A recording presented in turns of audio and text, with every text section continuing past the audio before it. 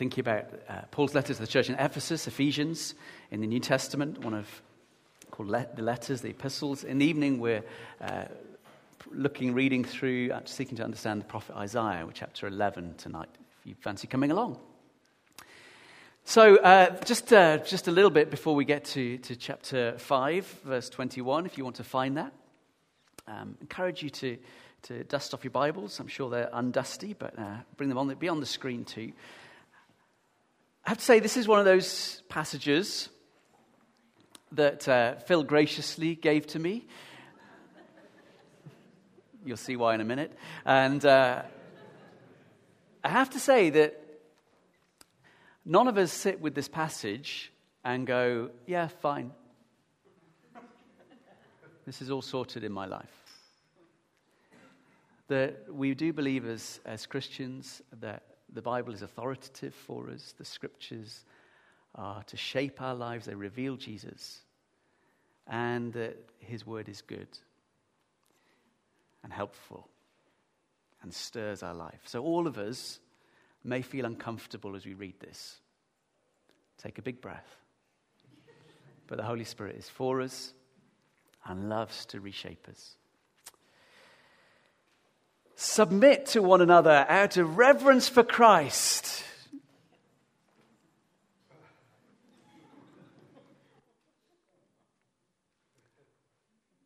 Submit to one another out of reverence for Christ. Wives, submit yourselves to your own husbands, as you do to the Lord. For the husband is the head of the wife, as Christ is the head of the church, his body, of which he is the Savior. Now, as the church submits to Christ, so also wives should submit to their husbands in everything.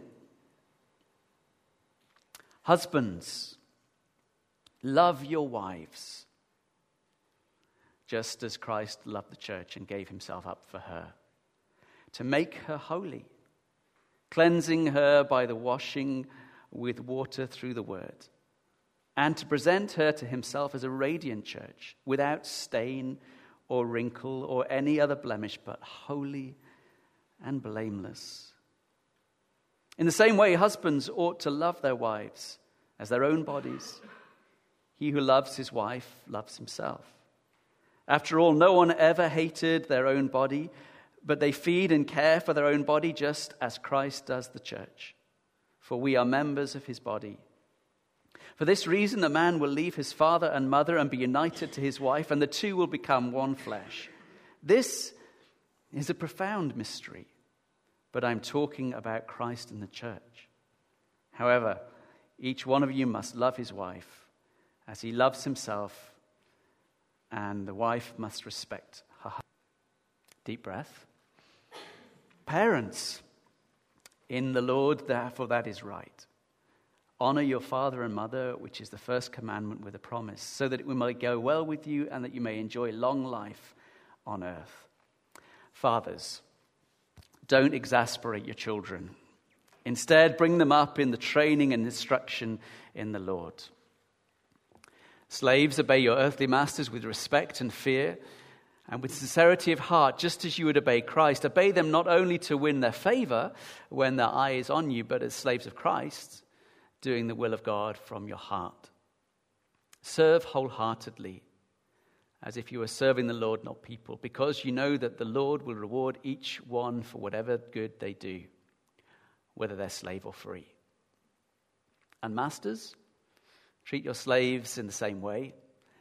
Do not threaten them, since you know that he who is both their master and yours is in heaven, and there is no favoritism with him.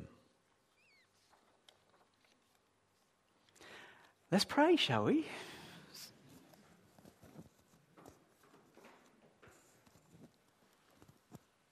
Jesus, we thank you for these scriptures. They are good.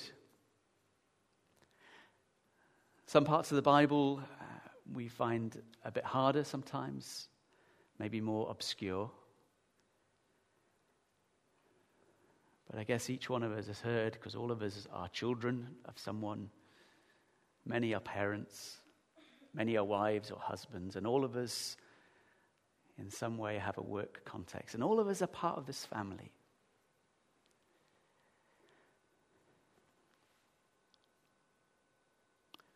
And the rubber hits the road when we hear that first verse, submit to one another out of reverence or fear for Christ.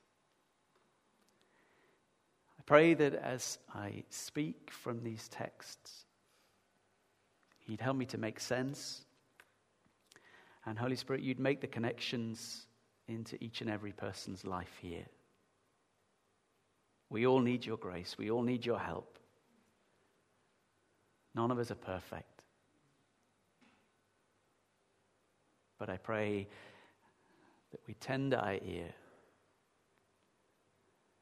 and even at the outset lean into Your word.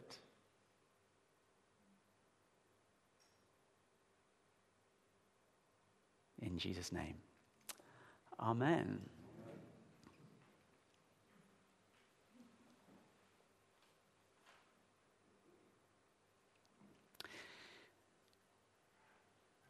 We live in a world where we find it hard to submit. I think perhaps more so currently. Perhaps lots of reasons. Particularly I'm talking about British culture, Western culture. Focuses on the self, on the myself. Often to the expense or not the detriment, but to sort of say, well, other people come secondarily. And so when we hear those opening words in verse 21, and I'll just refer to them again in a moment, but submit to one another out of reverence for Christ, it's like a big speed bump in the road, or it catches in your throat. I suspect there are many people here for whom that has become a practice and it is easier. But for many of us, it is also a challenge. Why? Because we live in an age and a world and a context which doesn't want to do this. Submission is seen as weakness, of being the doormat, of not being the right way. Stand your ground, assert your rights. And so when Paul was writing, and as we read these in the context in a moment, which I'll describe some of them, we find it is like we're getting splinters because we know how to go with the flow and to start to do things differently. It brings tension. This applies in all sorts of ways. That our world and our culture, our living, is at odds often with the call and the mandate of Jesus and what it means to be His follower. Put it in the context of violence and conflict. The world will never know lasting peace as long as people reserve for war the finest of human qualities. We heard in the funeral of John McCain some of those being described of heroism, of being a man of the times, of being a great exemplar. And indeed, yes. But peace, no less than war, requires idealism and self-sacrifice and a righteous and dynamic faith. Blessed are the peacemakers.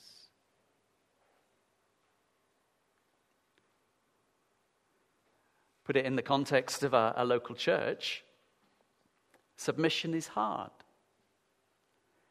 We're delighted and fortunate that one of the comments often heard is when people come to our church and join with us and at newcomers' lunch, often one of the comments we hear is, oh, we're so glad that there doesn't seem to be infighting. There doesn't seem to be like factions and Phil and I kind of like smile dutifully and go, if only you knew. I'm not about to lift the lid on any horrendous kind of calamity, but the nature of being people together, called together, is sometimes we rub up against each other. Richard Foster, in his wonderful book, Celebration of Discipline, says, if you will watch these things, you will see, for example, that almost all church fights and splits occur because people do not have the freedom to give in to each other.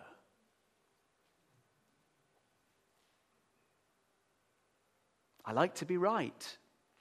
I know I'm right. Everyone else has got to come to my opinion. I'm sure if you're married, you've had some marital discussions along those lines. Change discussion for whatever other words you might choose to apply. Or if you've got teenagers, curfew times, be home by. Have you done your homework yet?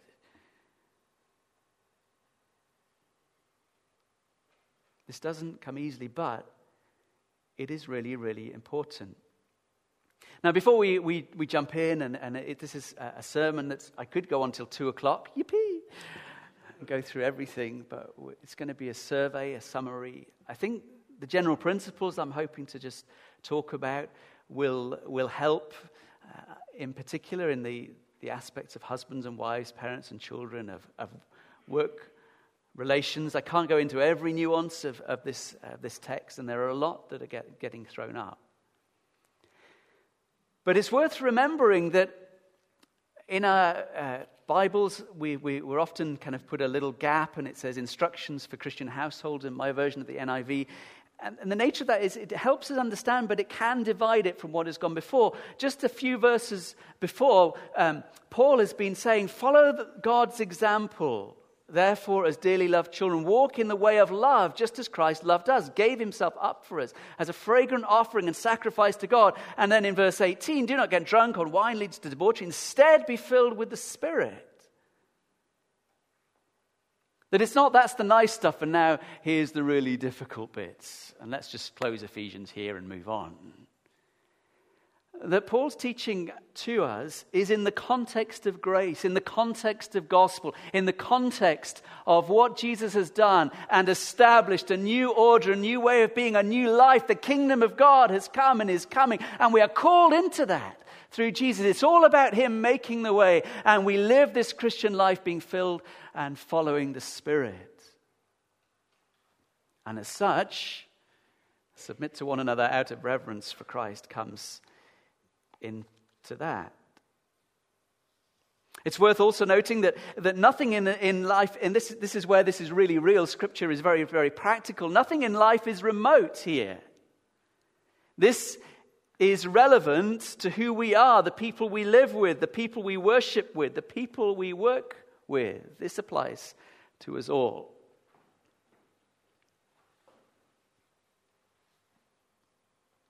I had a friend at university, and she was called Laura, and she didn't do this literally, but she took scissors to Scripture. By that, she would, particularly with Paul, go through the bits of, she'd be reading and say, I don't like that. She'd ignore it. Say, that's just Paul the misogynist. Not listening. Don't believe that's what God would say. She believed that Paul was a sexist, repressive male. This is one of the texts she ignored. She thought, how can submission and the role of women be harmonized with this and other texts? I don't believe her way was helpful. Very subjective. And doesn't actually recognize what the Scriptures are about. There's lots of issues raised in the text of submit. What does that mean? Why should we do it? What does reverence and fear mean? What about headship? Does headship mean boss, ruler, domineering authority? And even if it meant it then, how does this apply 2,000 and something years or so later? We live in a culture that has liberalized in so many ways. Don't mishear me, many of those advances have been good. But I still think that we do need to hear about marriage, about honorable relationships, about discipleship that is practical. The spectre of broken homes which litter our society indicate that our culture hasn't got this right. We mustn't stand in judgment over history and indeed Scripture and say they just were backwards and uneducated and of a different time. I do believe that Scripture is liberating and revolutionary. I do believe that. And I also know that this is an emotive subject and there's lots of nuances. And before I move on to wives and husbands and all you ladies whip off your stilettos and throw them at me in some fashion, we sit before Scripture. Verse 21, submit to one another out of reverence for Christ, is a key to spiritual living. These three aspects of life, marital relationships, parenting and children, and work relationships, all sit and flow from us. The first thing to remember is that Christian life, following Jesus, being a disciple, walking as a believer, stems from and always comes back to submission to Jesus. Submission to Jesus. In the verse in Philippians that we read first and foremost, it talked about how we bow the knee and confess that Jesus Christ is Lord. Do you remember that? It's not just words that glibly evaporate. We bow the knee, a statement of humility, a statement of recognition of his greatness and goodness, of his kingship, of his lordship over his life, that we submit to him because he is Almighty God. Isn't he? That we submit to one another, not because we are losing our rights, but we submit to one another out of our worship and reverence for Christ Jesus. Indeed, as we read this passage together, I wonder how often you heard in every example that Paul is teaching the reference to the Lord, to Christ, to Jesus, in every aspect of life, of family and of parenting and of even into the work relationships. The Lord is Lord there. He's not just Lord here as we gather or you open your Bible or you have a quiet time. He's Lord of every place that you go, of even the most intimate and profound and lifelong relationships that we have, family. He is Lord of. He is Lord over this church gathering, over us as a body of Christ together. He is Lord. And as such, Christian life is never self-serving or self-centered. That's why Paul speaks as he does. And it's worth remembering that this life choice, this way of living, is not legalistic, but comes under the inspiration and the truth that Christ is risen. We've just declared that in song. I hope that you believe that. And, it's our confession of faith, but also our belief in our heart that Christ is raised from the dead. We'll be saved. But what that also means is that we now live in an era and an age and an understanding of resurrected life and power. That Jesus is raised and the tomb is emptied makes every difference to every aspect of life. Because he's reigning and ruling. All authority in heaven and earth is his, yes? And as such, we live in the light of that. The life that he calls us to is now resurrected, a resurrection life. The life that he has called us to and intends. Sometimes we so dissect the passage that we kind of go, okay, this is about spiritual living, the first parts of chapter 5, and then we take this verse, submit to one another out of reverence for Christ, and then we will focus on wives and husbands, children and parents, slaves and master. A better way is actually recognizing that there's a greater thread here going on.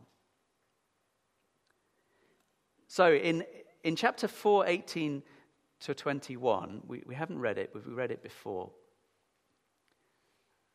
In 5:18 to 21, there is one Greek sentence without breaks, and it includes participles. Those are the inging words.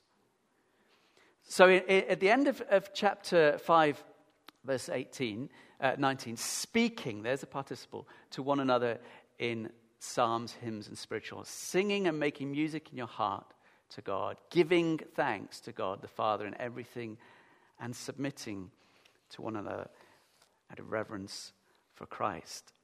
That spiritual living stems and flows from this, that we are caught up in the gospel of Jesus Christ, speaking to one another with psalms, hymns, and spiritual songs. Worship matters. Our first orientation is to God, Father, Son, and Holy Spirit. Our worship, our declaration, what comes from within to without, speaking, uttering, making loud that conviction from within. Also singing, of making music, of giving thanks, and finally submitting to one another. All these are hallmarks of traits of being Spirit-filled. If we want to embrace this, what does it mean to submit to one another? I encourage us to keep worshiping. Keep on asking the Holy Spirit to fill us. Because without him, we'll fall far short. Submission is is an expression of being Spirit-filled. Submission is an expression of being Spirit-filled. It's not legalism. And as such, submission is illogical outside of Jesus. You know this, that the example of Jesus from Philippians chapter 2, verse 5, your attitude should be the same as that of Jesus Christ. Remember we spoke of that? It seemed a bit of a funny verse to start with, but intentionally I chose that for this morning. Our attitude should be the same as that of Jesus Christ, who, being in the very nature of God, didn't consider equality with God something to be, but made himself, taking the very nature of being humbled, even to death on a cross, and therefore God exalted him. Christians are to reject self-centeredness and work for the good of others. Submission reflects the eternal nature and character of God. Now, you may think this is a bit theological, but actually understanding these principles works itself out into the practical. We worship God, Father, Son, and Holy Spirit. Yes? I know you know that. And God in his nature, God in his being as Father, Son, and Holy Spirit is eternally bound in profound, deep, self-giving love. You know that. It's a wonderful thing to begin to understand. We'll always be marveling at the wonder of Father, Son, and Holy Spirit in co-unity, in loving dynamic, always. But in that relationship, if you think about the Father and the Son is begotten of the Father. The Son, when he was serving in this world, he said, if you see me, you see the Father, but I only do what the Father is doing. What I see and hear from him, I enact. I am fulfilling the Father's purposes. I am here sent by the will and purposes of God. In other words, Jesus, the eternal Son, God himself, the second person of the Trinity, is submitted to the Father. Not domineered, not kind of under an authoritarian kind of press down, disappointed, kind of, oh, my life is so dreadful. He willingly says, my Father's will is good for me, and I submit to that wholeheartedly. In the garden, in that most profound, as we come to the table shortly, as Jesus recognized what had to happen, what he was willingly choosing, he recognized the enormity of taking upon himself the sins of the world, being the substitute, of becoming sin for us, having known no sin at all. And in the garden at night, as he prayed and as he cried out, let this cup pass from me, yet not my will, but yours be done. Submission. That Jesus was submitted to the Father, and indeed the Spirit flows from the Father through the Son, that Jesus said, I will send another Spirit. He will lead you into all truth. He will teach you these ways. He will continue my work, that in this wonderful dynamic of Father, Son, and Spirit, we see modeled for us in eternal community in God what biblical submission looks like. Not a kind of one-upmanship of climbing who's going to be top dog, but saying, out of love I will honor, out of love I will put first the perfect will of my Father, because I am the Son. And the Son loves the Father, the Father loves the Son, and the Son loves the Father, and the Spirit loves the Son, and in all those dynamics of the Trinity, out of love flows this attitude. Philippians 2, your attitude should be the same as that of Christ Jesus.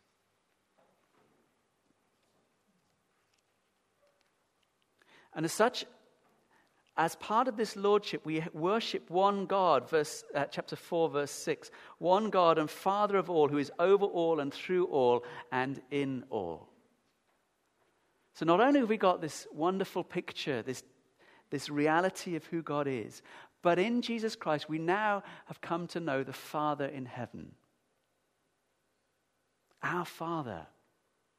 Our Father. That is family now. That we find our identity in Him who loves us and who gave Himself up in Jesus Christ for us and has sent the Spirit to fill us and calls us into Christ. That we now are united with Him in faith. And as such, being in Him, this is very, very practical now. That what then Paul talks about is family and life at home and relationships. The really matter-of-fact stuff that is going to be going on when you get home at Sunday lunch and someone's burnt the potatoes, and who gets the blame.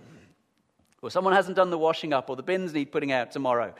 Or you need to get up, it's school starting. Come on, you've had all 6 weeks to laze about. Oh. So my dear friends taught their daughter when she was 7 this word about children. He said, fathers, don't exasperate your children. It's my goddaughter, and she learned. She said, Daddy, you're exasperating me. With a little smug face.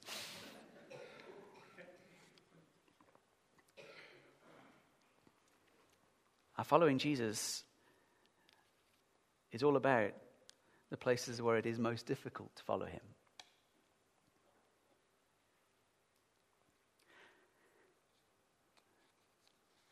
Phil and I sometimes talk about marriage and talking with those whose marriages are under strain or breaking apart.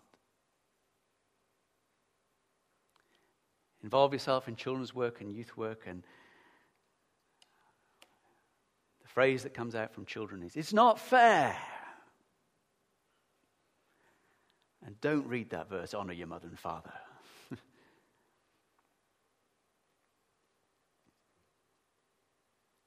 And what about the toughness of work, of bosses, or bad bosses over us?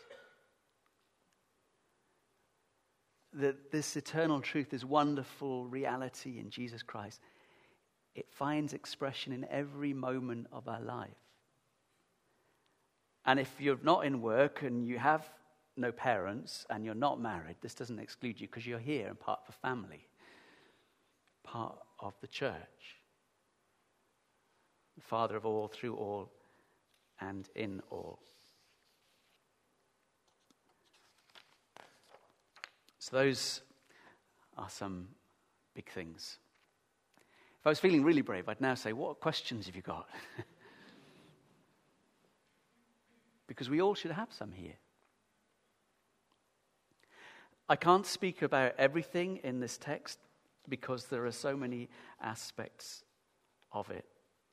But I'm sure you have got questions. And so let me just try and put a few things in line before we draw to the table to grace, to a recognition of our need for Him and the goodness of what He has done. Some people would point to one of these passages, particularly about wives and husbands, and say, this is old-fashioned. A number of times I've conducted wedding services and people said, I'm not saying the word obey in my marriage vows. And then some people say, I really want to say obey in my marriage vows. But behind that is all this kind of thinking, what does that imply? Does it mean that I become dehumanized because I am sitting under a domineering authority? No. I do believe Paul raises up all people because Jesus does. Jesus died for all and reestablishes true humanity. That in the culture that Paul wrote, that actually the role of women was seen as inferior to men, and still shockingly is. From Aristotle onwards, men were superior. In Paul's world, in a Jewish context, a woman's menstrual cycle made them unclean. They were seen as not reliable witnesses to anything, and was often seen as tainted and impure and would affect a man's purity. They were less than. Lies, untruths. And Jesus confronts that, and Scripture unpicks those things that have been dominant in societies, still are. Galatians chapter 3, there is neither male or female. We are all one in Christ Jesus. Again and again in Scripture we see how Jesus raises up, how Paul raises up. There are women apostles and women prophets and women teachers and women leaders. Hallelujah, that we're recovering that. I once heard a radio interview in a car a couple of years. It was talking about Wimbledon particularly, and prize money for sport competitions between different men and women. It was Livy Purvis. It was on Women's Hour. I was driving. It's not always what I listen to, but I was driving at that point. Not a bad program, actually. And they like to have balance and different opinions. And the guy on it, the man, was saying because men are better and women aren't, they shouldn't even attempt to compete. And actually, women's sport is uninteresting. And thought women's sport was equivalent to Special Olympics for the disabled. I've never heard such a long pause on Radio 4 as Libby Purvis was gobsmacked. This isn't what Paul is saying. What he is saying is that there are differences in marriage roles. There are differences in gender roles. That a man and woman are not identical in the sense of just indistinct. I mean, physically we know there's distinctions between a man and a woman. Genesis 2 would talk about suitable helper and companion for man, that he is not complete until woman is alongside him. In the picture of Genesis 2, creation is not complete. It's not that man is there and it's all wonderful and an afterthought, here comes women. Not at all. In the trajectory of chapter 2, creation is complete. God's fullness of creation is when man and woman are together, side by side. Complementary. Together. Husband and wife. A picture of God's design.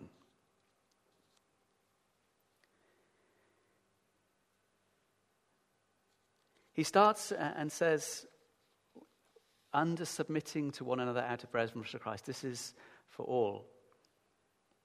But in the example of marriage, wives, submit to your husbands as you do to the Lord. That our submission is to the Lord, and one of the examples of that is to submit to your husband. Because it comes first, we think, well, that's the first thing. But in this passage, just note that there are two kind of things that Paul says about the role of wives and the role of husbands. There's a few verses on the role of wives and more to husbands. That actually part of our worship is submitting to Christ in the marital relationship, but also that he's recognizing that this probably needs more attention by the men than the women. That culturally women understood what it means to live in submission for men, and he paints the wonderful picture here of Christ who loved the church, gave himself up for her, making her holy, washing her, cleansing her with water through the word, presenting her radiant as a radiant church without stain or wrinkle or blemish, but holy and blameless. It's not that one is focused on at the expense of the other. Both are. It's worth noting that submission does not mean that women are under the general authority of men, that this is particularly about marital relationships. King James translates well here, wives, submit yourselves to your own husbands, not to men in general. Obviously, we're to submit to one another in reverence for Christ, but it's not to say that wives just have to be dictated to by men in general, not at all. This is about marriage. Submission doesn't mean inequality. As I quoted it in Galatians 3:28, there is neither Jew or Greek, slave or free, male or female, you're all one in Christ Jesus. The thing about this word submission is we hear it as domination. But it's not. The Father doesn't dominate the Son. The Father loves the Son. And the Son willingly, lovingly submits.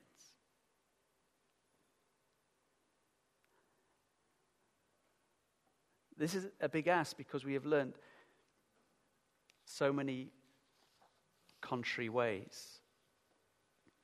I told you I had a lot of notes, and I'm just skipping through some because I could be here till 2, and I know you wouldn't want that.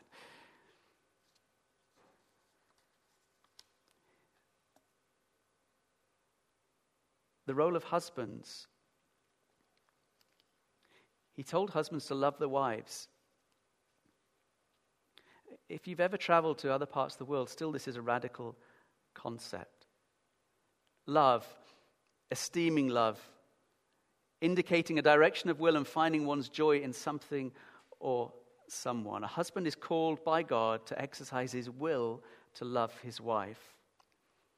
Love is not simply an emotion or a feeling. Love is a willingness to continue in devotion and goodness towards your spouse. In ancient literature, there are very few references to a husband loving his wife. Paul is being radical at this point, not misogynistic. Christian husbands are to love and give themselves for their wife in love in the same manner in which Jesus did. This is a revolutionary command. Husbands love their wives sacrificially as Christ loved the church and gave himself up for her. Husbands should love their wives in ways that encourage holiness. The husbands should love their wives as their own bodies, taking as much care as we do for ourselves.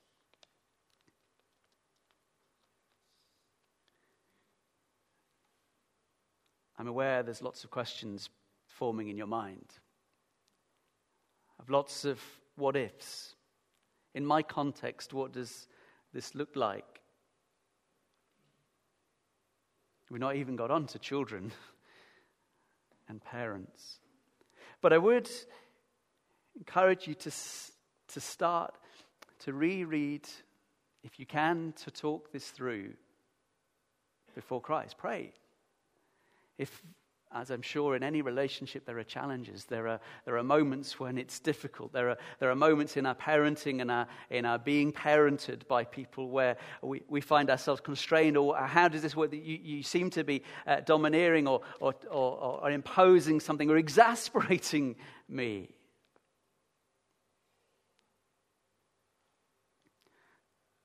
Living in the light of the resurrection. Our marriages and family relationships are meant to be alive, not dead.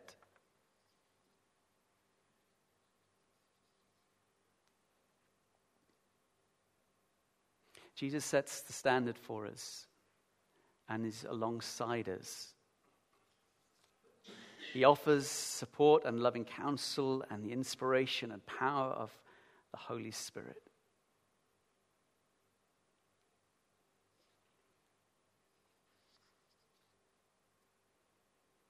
This we could work through in many, many ways.